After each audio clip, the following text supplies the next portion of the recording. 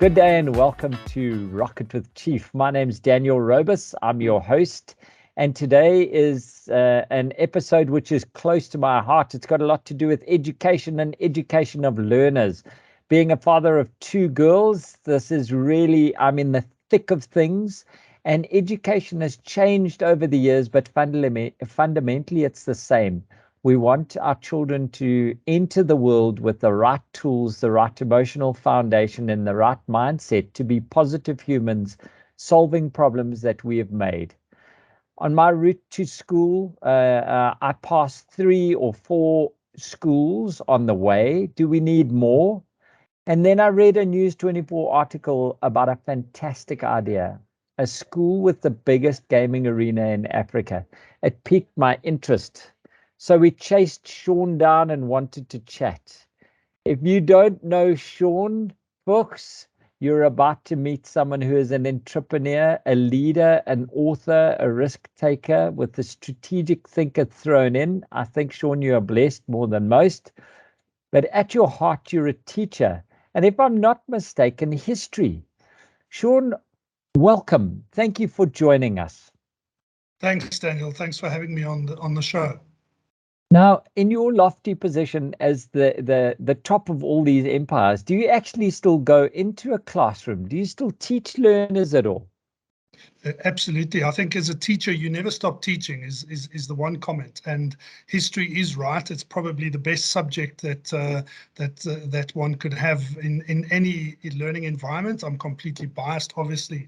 But yes, I still teach. You know, in terms of when we opened Centennial Schools, I suppose we disrupted quite a number of things in terms of education, and a lot of it was in here.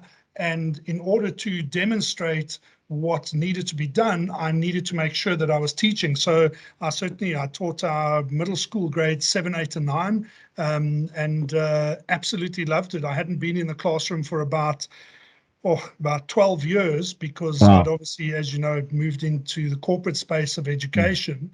And it was completely natural. It's been the 6 most enjoyable months I've had in years, and have absolutely loved it. And the students have loved it. And you know that. I mean, so yes, still teaching at the moment. That's not going to last forever, but we'll still try and keep as much of that contact as possible. Brilliant. That's so nice. Now, you make mention on the Centennial website that we are less teaching, more facilitating. What does that mean before parents get in a panic? So your teachers, the traditional role of a teacher, let me go back a bit. Schools that we literally have. So let me start here. So we went through a pandemic of 2 years, and we are going to go through more down the line. So that we know, and our scientists will tell us that. So the world will continue to evolve and change. We go through a pandemic, most things change completely, from lockdowns to businesses, how businesses function, from remote working to hybrid models to all sorts of things. Yet our schooling system stays 100% the same almost. So after 2 years of some remote teaching, team teaching, etc., students go back to school, and we go back to January, February of 2020. Okay, so here's my argument as a teacher. In September 1939, on the cusp of World War II, September 1945, the end of World War II, the world changed completely, from science to education to business to absolutely everything. You cannot go back to September 1939.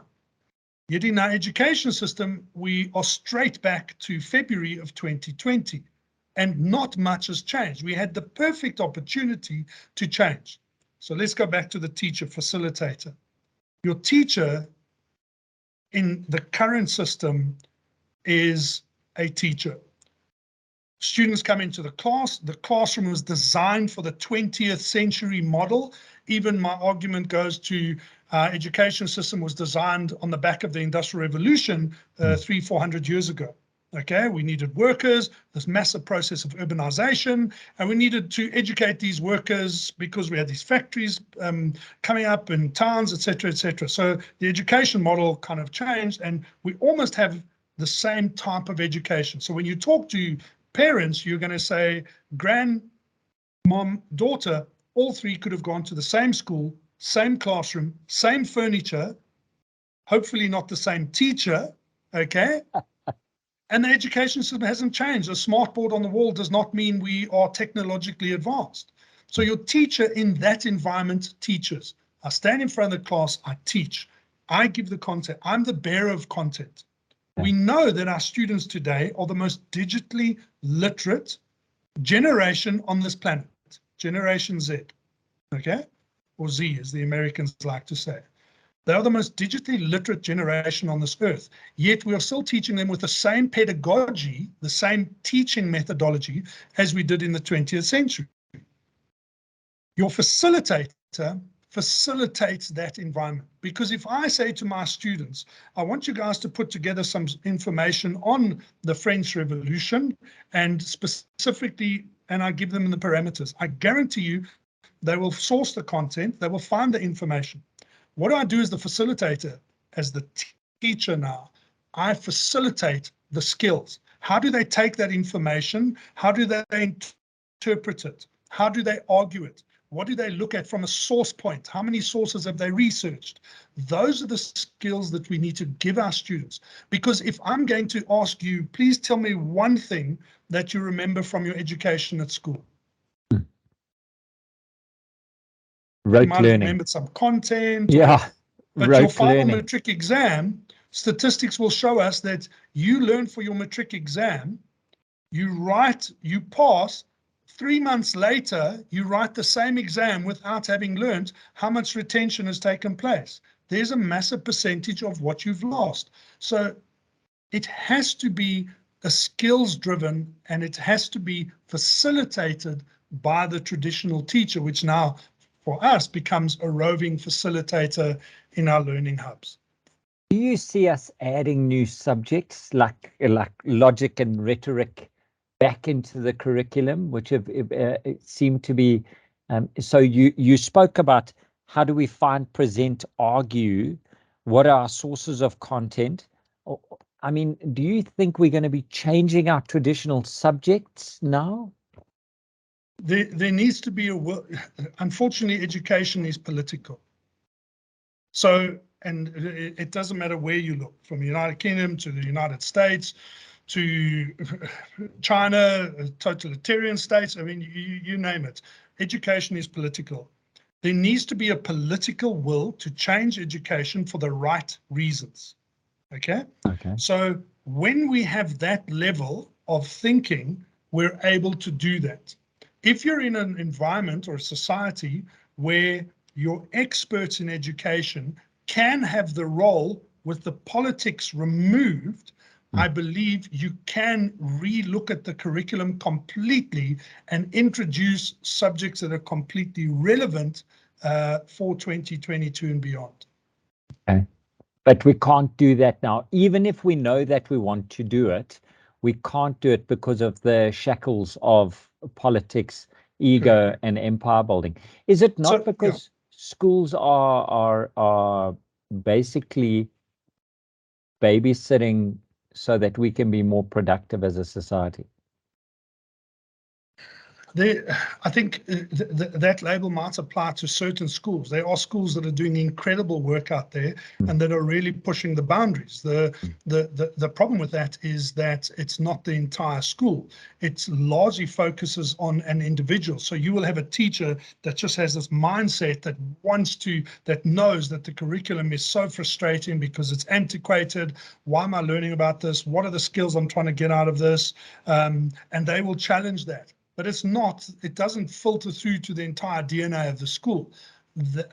That's what Centennial Schools is about. Well, tell me about the Centennial elevator pitch. Why should I consider Centennial for my girls? So one of the things in putting together Centennial Schools is exactly what I said earlier, my frustration of an education system and I've run some really big education kind of groups, and as a school, as a headmaster at one point in time. And one of the frustrations is that our students will matriculate. So at the end, in January of the next year, you're going to have private schools going ballistic, taking tens of thousands rands worth of adverts to tell you that their matric students got 4.2 distinctions or 3.5 distinctions, or we had 100% pass rate, etc., etc. So what? Because every single one of those kids is not qualified to do one single job. They cannot go into the job market. We haven't prepared them for anything. So yes, I'm going to matriculate with 7 or 8 distinctions, but what am I qualified to do? I'm not qualified to do anything. So what did we do at Centennial Schools? We needed to change the pedagogy. And it's interesting because people don't always understand the word pedagogy. So pedagogy, I was going to ask you to define it because it's a big word for a Wednesday morning, Thursday morning. So pedagogy is my teaching methodology, the methods I use to teach. Okay. So we want to do, so the idea was I needed to change the pedagogy. How? Well, first of all, you have to change the physical space. So the design of your campus needs to change. And you cannot design it in a 20th century concept, which is what most schools do. So guaranteed, the 3 private schools you drive past built and designed their campuses on a 20th century model. Classroom, teacher stays in classroom, 25 or 30 desks in a row, teacher in front of the class, teaching the students. Students, after 30 or 45 minutes, bell goes, they move to the next class. Okay. They all wear very nice uniforms that are completely irrelevant because we inherited that from the British colonial system. And the logic of wearing a polyester blazer on a Highveld 32-degree summer afternoon makes 0 sense. And it's got nothing to do with discipline. Absolute rubbish. Because at 2:30 when school ends, most of those kids, ties off, blazer off, shirt untucked, and they're off. They don't, it's not natural. So unless you're in a military, why are we wearing uniforms? So one, we got rid of the uniform. It made no sense. We also got rid of it from the practicality and from a financial cost. So parents don't have to spend that kind of money. The counter to that is people will say, but so-and-so wears only top branded stuff and this one doesn't wear this, and that, or you know, your poorer kids. The reality is we're in private education. Our school, we are gearing for obviously your middle class, all right? And South Africa has its own unique challenges in terms of our kind of different LSMs in our country. And we have not, since we've opened in January this year, we have not had an issue where kids want to outdress the other students. We have a very clear dress code, what's acceptable, what's not, and students subscribe to that, they sign it as part of their code of conduct, and they buy into it. So the school runs on a very strong values-based system. In terms of changing the physical environment, we created a campus where I looked at organizations like Tesla, like SpaceX, like Google, campuses like Apple, Microsoft. What are they doing that makes them such successful 21st century organizations? What aspects make them successful? Because there are areas that are not, of course, in any organization. And took those and built it into the campus. So our Learning Hub replaces the classroom. Learning Hub is much bigger. It's dynamic. The furniture in it is mobile. So your chairs there, which we call our Mobi chairs, move into different configurations. So you have you have Mobi chairs. You then have tiered seating students can sit on. You have high standing desks. We know students who are standing, one, it's healthier. It's they tend to be more involved, more attentive. Or we have bean bags depending on the type of lesson. So your students are based in that specific learning hub. So 8C, for example, has their learning hub. They don't move. Your teachers move. The logic of, do I move 400 students every 30 or 40 minutes? Or do I move 30 teachers? Well, move 30 teachers, because by doing that, your teachers moving to the different learning hubs, you are saving up to 40 to 50 academic minutes per day. Okay, because we know that in schools where students move, when I'm going from English to maths, instead of 5 minutes, it'll take me 7 minutes to get to the next class. Each lesson is also different. So the students based in the learning hub, maths teacher wants a configuration which is lecture style, let's say, and the Moby chairs are set up like that. The next teacher comes in and suddenly it's in those Moby chairs are moved into a circle. So even though the students are based in the same venue, their venue changes physically every 30 to 40 minutes, depending on the type of lesson. So that's the physical space we changed. We built what we call creative hubs. Students book those creative hubs. Those are really funky kind of student style boardrooms. All our students work off laptops. So we partner with ASUS, we spec really good laptops, good, better, best. Those laptops will see the students through to university if they choose to go to university. So it's a good investment for the parents. We're a Microsoft school. So our students use the Microsoft tools as part of their learning process. So you have a 13-year-old going on, booking the boardroom or the creative hub because him and his friends have got a problem-based task that they need to work through, and we've provided a facility for them to do that. It's not a case of, okay, guys, this group go outside, that group do this. We've also built collaboration hubs between the learning hubs. So students can pop into those collab hubs, have a collaborative discussion, put a presentation together. The physical environment complements the change in pedagogy, if that makes sense. 100%. I don't agree with you on everything, and we're going to. That's good. Sure. That's why we're here. But the concept of an elevator pitch, I'm going to ask you again, is if you've got time between me and the 5th floor to say why my girls should go to your school, what's that shortened? Why should we not go traditional? Why should we come to Centennial? Because Centennial Schools is relevant for 2022 and beyond. Awesome. And your teachers that are coming in, I mean, you haven't had the time to breed these teachers. They've come through the same, I want to use it, pedagogy. Yes. Yes, pedagogy. They've had the same pedagogy as we have. What are you doing with these teachers now to bring them up to speed in this new role of facilitation? I know one is probably our naming conventions for these facilitators. What else? How are you bringing them up to speed? So every single teacher was handpicked. There are teachers out there that are so ready for this new style of teaching. And so I've been in the business for 30 You must be the years. most loved dude amongst principals in the West Rand. It's like Christmas card. No. Yeah. Yeah, I think a lot of people thought it was crazy kind of starting it. It's like you have an app that calls it a taxi, and when you want it and you see exactly how much it's going to cost and it'll show you a route, people say that's ridiculous. We would just keep a normal taxi, and then suddenly you have an app called Uber. Yeah. You know, it's the challenge when you disrupt something is it's the early adopters that are critical to the success of the organization. Okay. So with the teachers, there are many teachers out there that are ready for this. In my entire career as a head of school, as a managing director of 2 very large successful teaching groups in private education, I've never received so many CVs as I have in the year that we announced the opening of Centennial Schools. So and that's been absolutely incredible.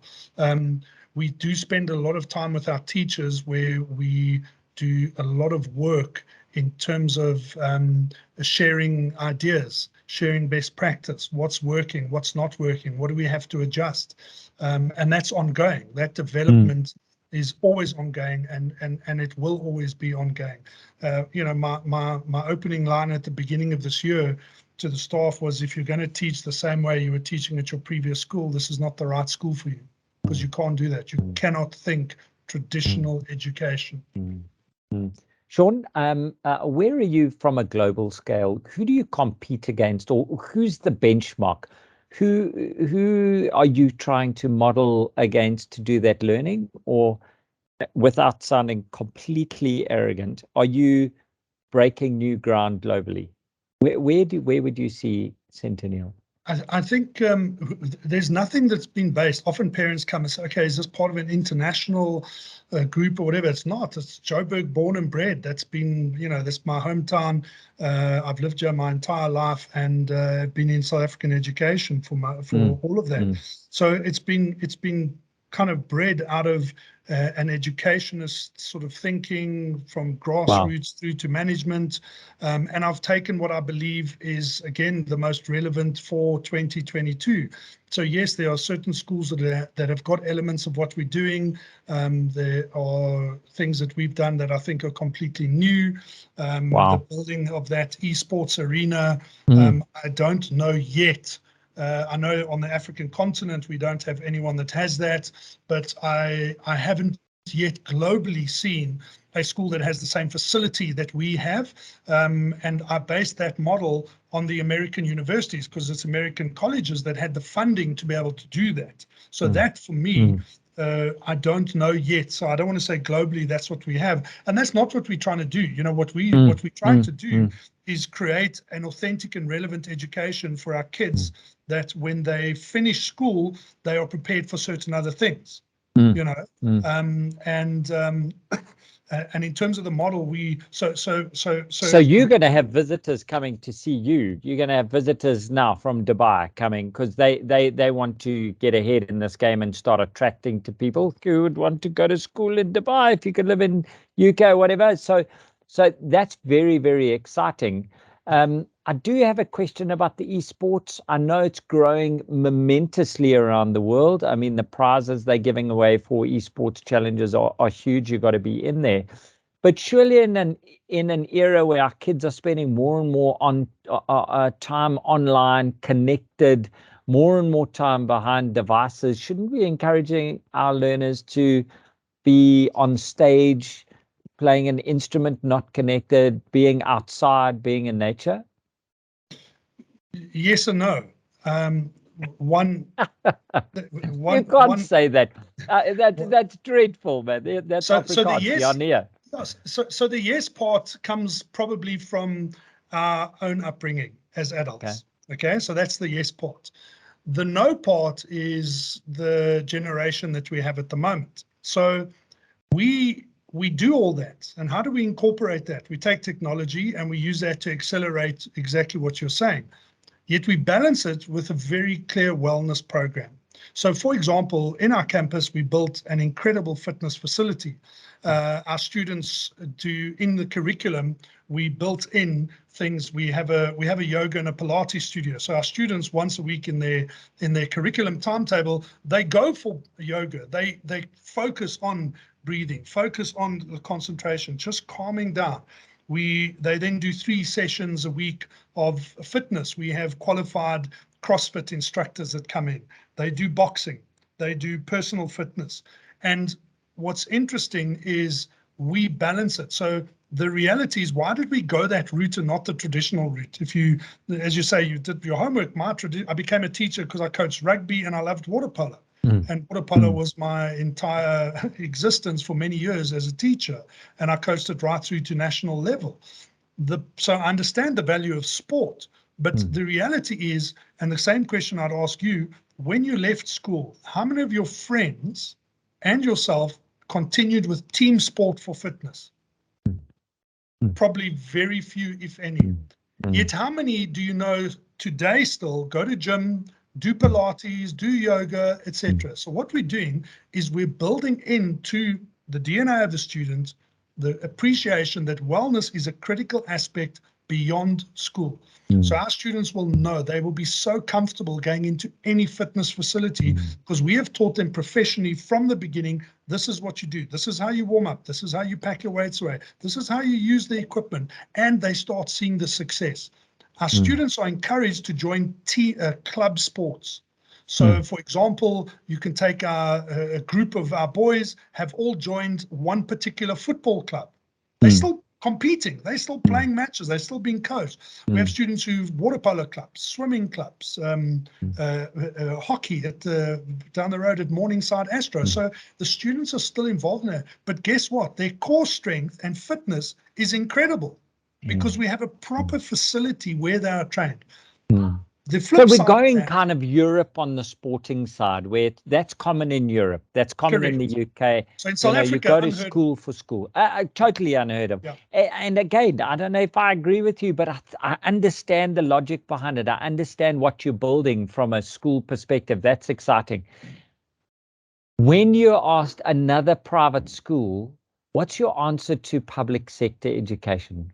Where does it go? Because I know you've got more depth to you than a pavement puddle. You wouldn't be in education if you were all in it for the money. What do we do about public sector? Or is your mandate private sector, middle class, make it strong? We don't look left or right. One of the tragedies of our current society in South Africa is that your state-run organizations are disastrous.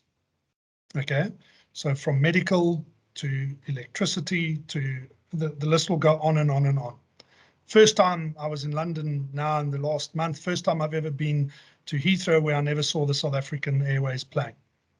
So it's tragic, huh? So it is tragic. So what is successful in South Africa? Well, your health services are incredibly successful. Why? Because they're private. Your education, private education generally is very successful, regardless of the 20th century kind of continuous teaching. I can see that that was tough for you to say there, Shaun. That was hard.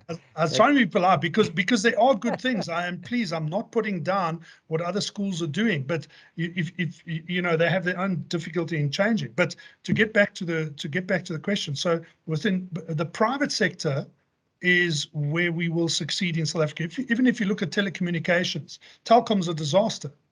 But your private telecommunications industries, absolutely functional, running, no issue, accountable, absolutely superb. So for me, how are we going to do this? We can educate one student at a time to make a difference, or I can go a big bang approach, which is not going to be successful. What's very important for me is, and I say this unashamedly, I did not start Centennial Schools to make money. Centennial Schools was started because there needed to be a difference in education. Yes, we're private because we fund ourselves 100%. What was critical was I wanted to ensure we were offering a premier level service and education. So we compete with the best of the best in terms of education, but at almost half the fee, and it can be done. So if you do an analysis on your top schools, take in Johannesburg, for example, and look at their fee, the majority are sitting in a high school education of 13 to 17,000 Rand per month, per child. Now, on a sporting bay, what is most of that going to? Is going to facilities, okay? Now, I did a survey a number of times through my career on how many kids are actively using your facilities. Less than 40% of your students use your facilities in the high school environment. Primary school is different. Primary school, they're all involved. They want to do athletics. As they grow and as they get into more senior years, less and less. So now you're building a 35 million Rand aquatic center. You've got a school of 1,600 kids. Guaranteed less than 200 will use that facility. But who's paying for it? All the other parents. So our logic was, as on the sporting ground, join the clubs. As a parent right now, as South Africans, our middle-class South Africans are hemorrhaging at the moment. And the majority of their money is going to education, bond, and car payments. That's where the money is going to. So for me, we looked at how do we offer a model that is incredibly competitive. Our school fee sits at 7,850 Rand. And that's the fee. So it includes everything I've spoken about: the fitness, the esports, all the facilities on campus. All of that is included. So to go back to the original question in terms of kind of what do we do? Is this just a once-off thing? I think Centennial schools will be able to offer this level of authentic and relevant education to more people because families can afford this. A good government school is about 5,000 Rand a month in Johannesburg, in the northern suburbs. For 2,800 Rand more, your child's going to come to a private school that is really tackling the issues and preparing our kids for 2022 and beyond. Well, there's a lot to think about there, Shaun. That's a lot. I'm going to deviate and go where no man has gone in a while. How would your leadership style be described by someone who left your employ?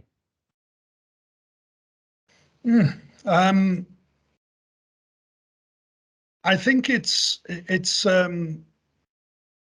I think servant leadership would be, I would hope, would be the description. Yeah, I think I would probably put it into that. That's nice to aspire to, I think. Shaun, you are at the forefront of a very dynamically changing environment. How do you stay current? Are you a podcast person? Are you a reader? Are you a TV person? And what can you recommend that we can read? So I think podcasting, interesting. I mean, I've been on a few, and my challenge, I suppose, I sound like a politician, but my challenge is that I don't make the time, because when I should be listening to podcasts, which is ideally in traffic and driving, I kind of just zone out and listen to jazz and just calm down and get through Joburg traffic. So I have listened to a few podcasts there, but nothing. So how do you stay ahead of the game? I do a lot of reading, and reading not so much in terms of books, but reading in terms of just researching topics, seeing what's current, what's relevant, different organizations. I mean, there's so much out there. There's not something specific that I would, that I would recommend. What's the topic you're going down at the moment? What's the rabbit hole that you're chasing at the moment? I think at the moment, for me, it's looking at sort of the gamification of teaching. So how do we gamify as part of that kind of offering? And that's what I'm sort of looking at the moment. How do we, your earlier question, how do we continue to stay relevant? I think the easy part was our kind of catchphrase on Centennial Schools is, we kind of reimagining today's schools. Yeah. And so in 20 years' time, I still expect the current leadership, or the leadership at that time of Centennial Schools, to continue to reimagine today's schools, because our schools in 2042 are going to be very different to 2022. Yeah. If you could have dinner with any thought leader today, who would it be, and where would you treat them? Probably Donald Trump. Shaun, on my pod, what the hell? Come on. Okay, you got to unpack that.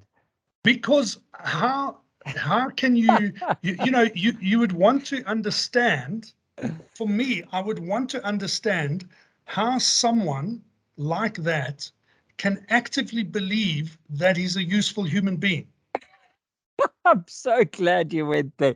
I was about to say, come on. Wow. And where would you take them, in Joburg? Where's your go-to for a special restaurant, for a special dinner?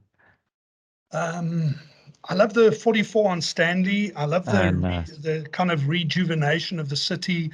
I grew up in the 80s. Yeah. My dad had health studios in town. I used to catch the number 32 bus from Jeppy Boys into town. So I have very nostalgic memories of Johannesburg, and I certainly, 44 Stanley for me is quite it's just, I think what the guys have done there is fantastic.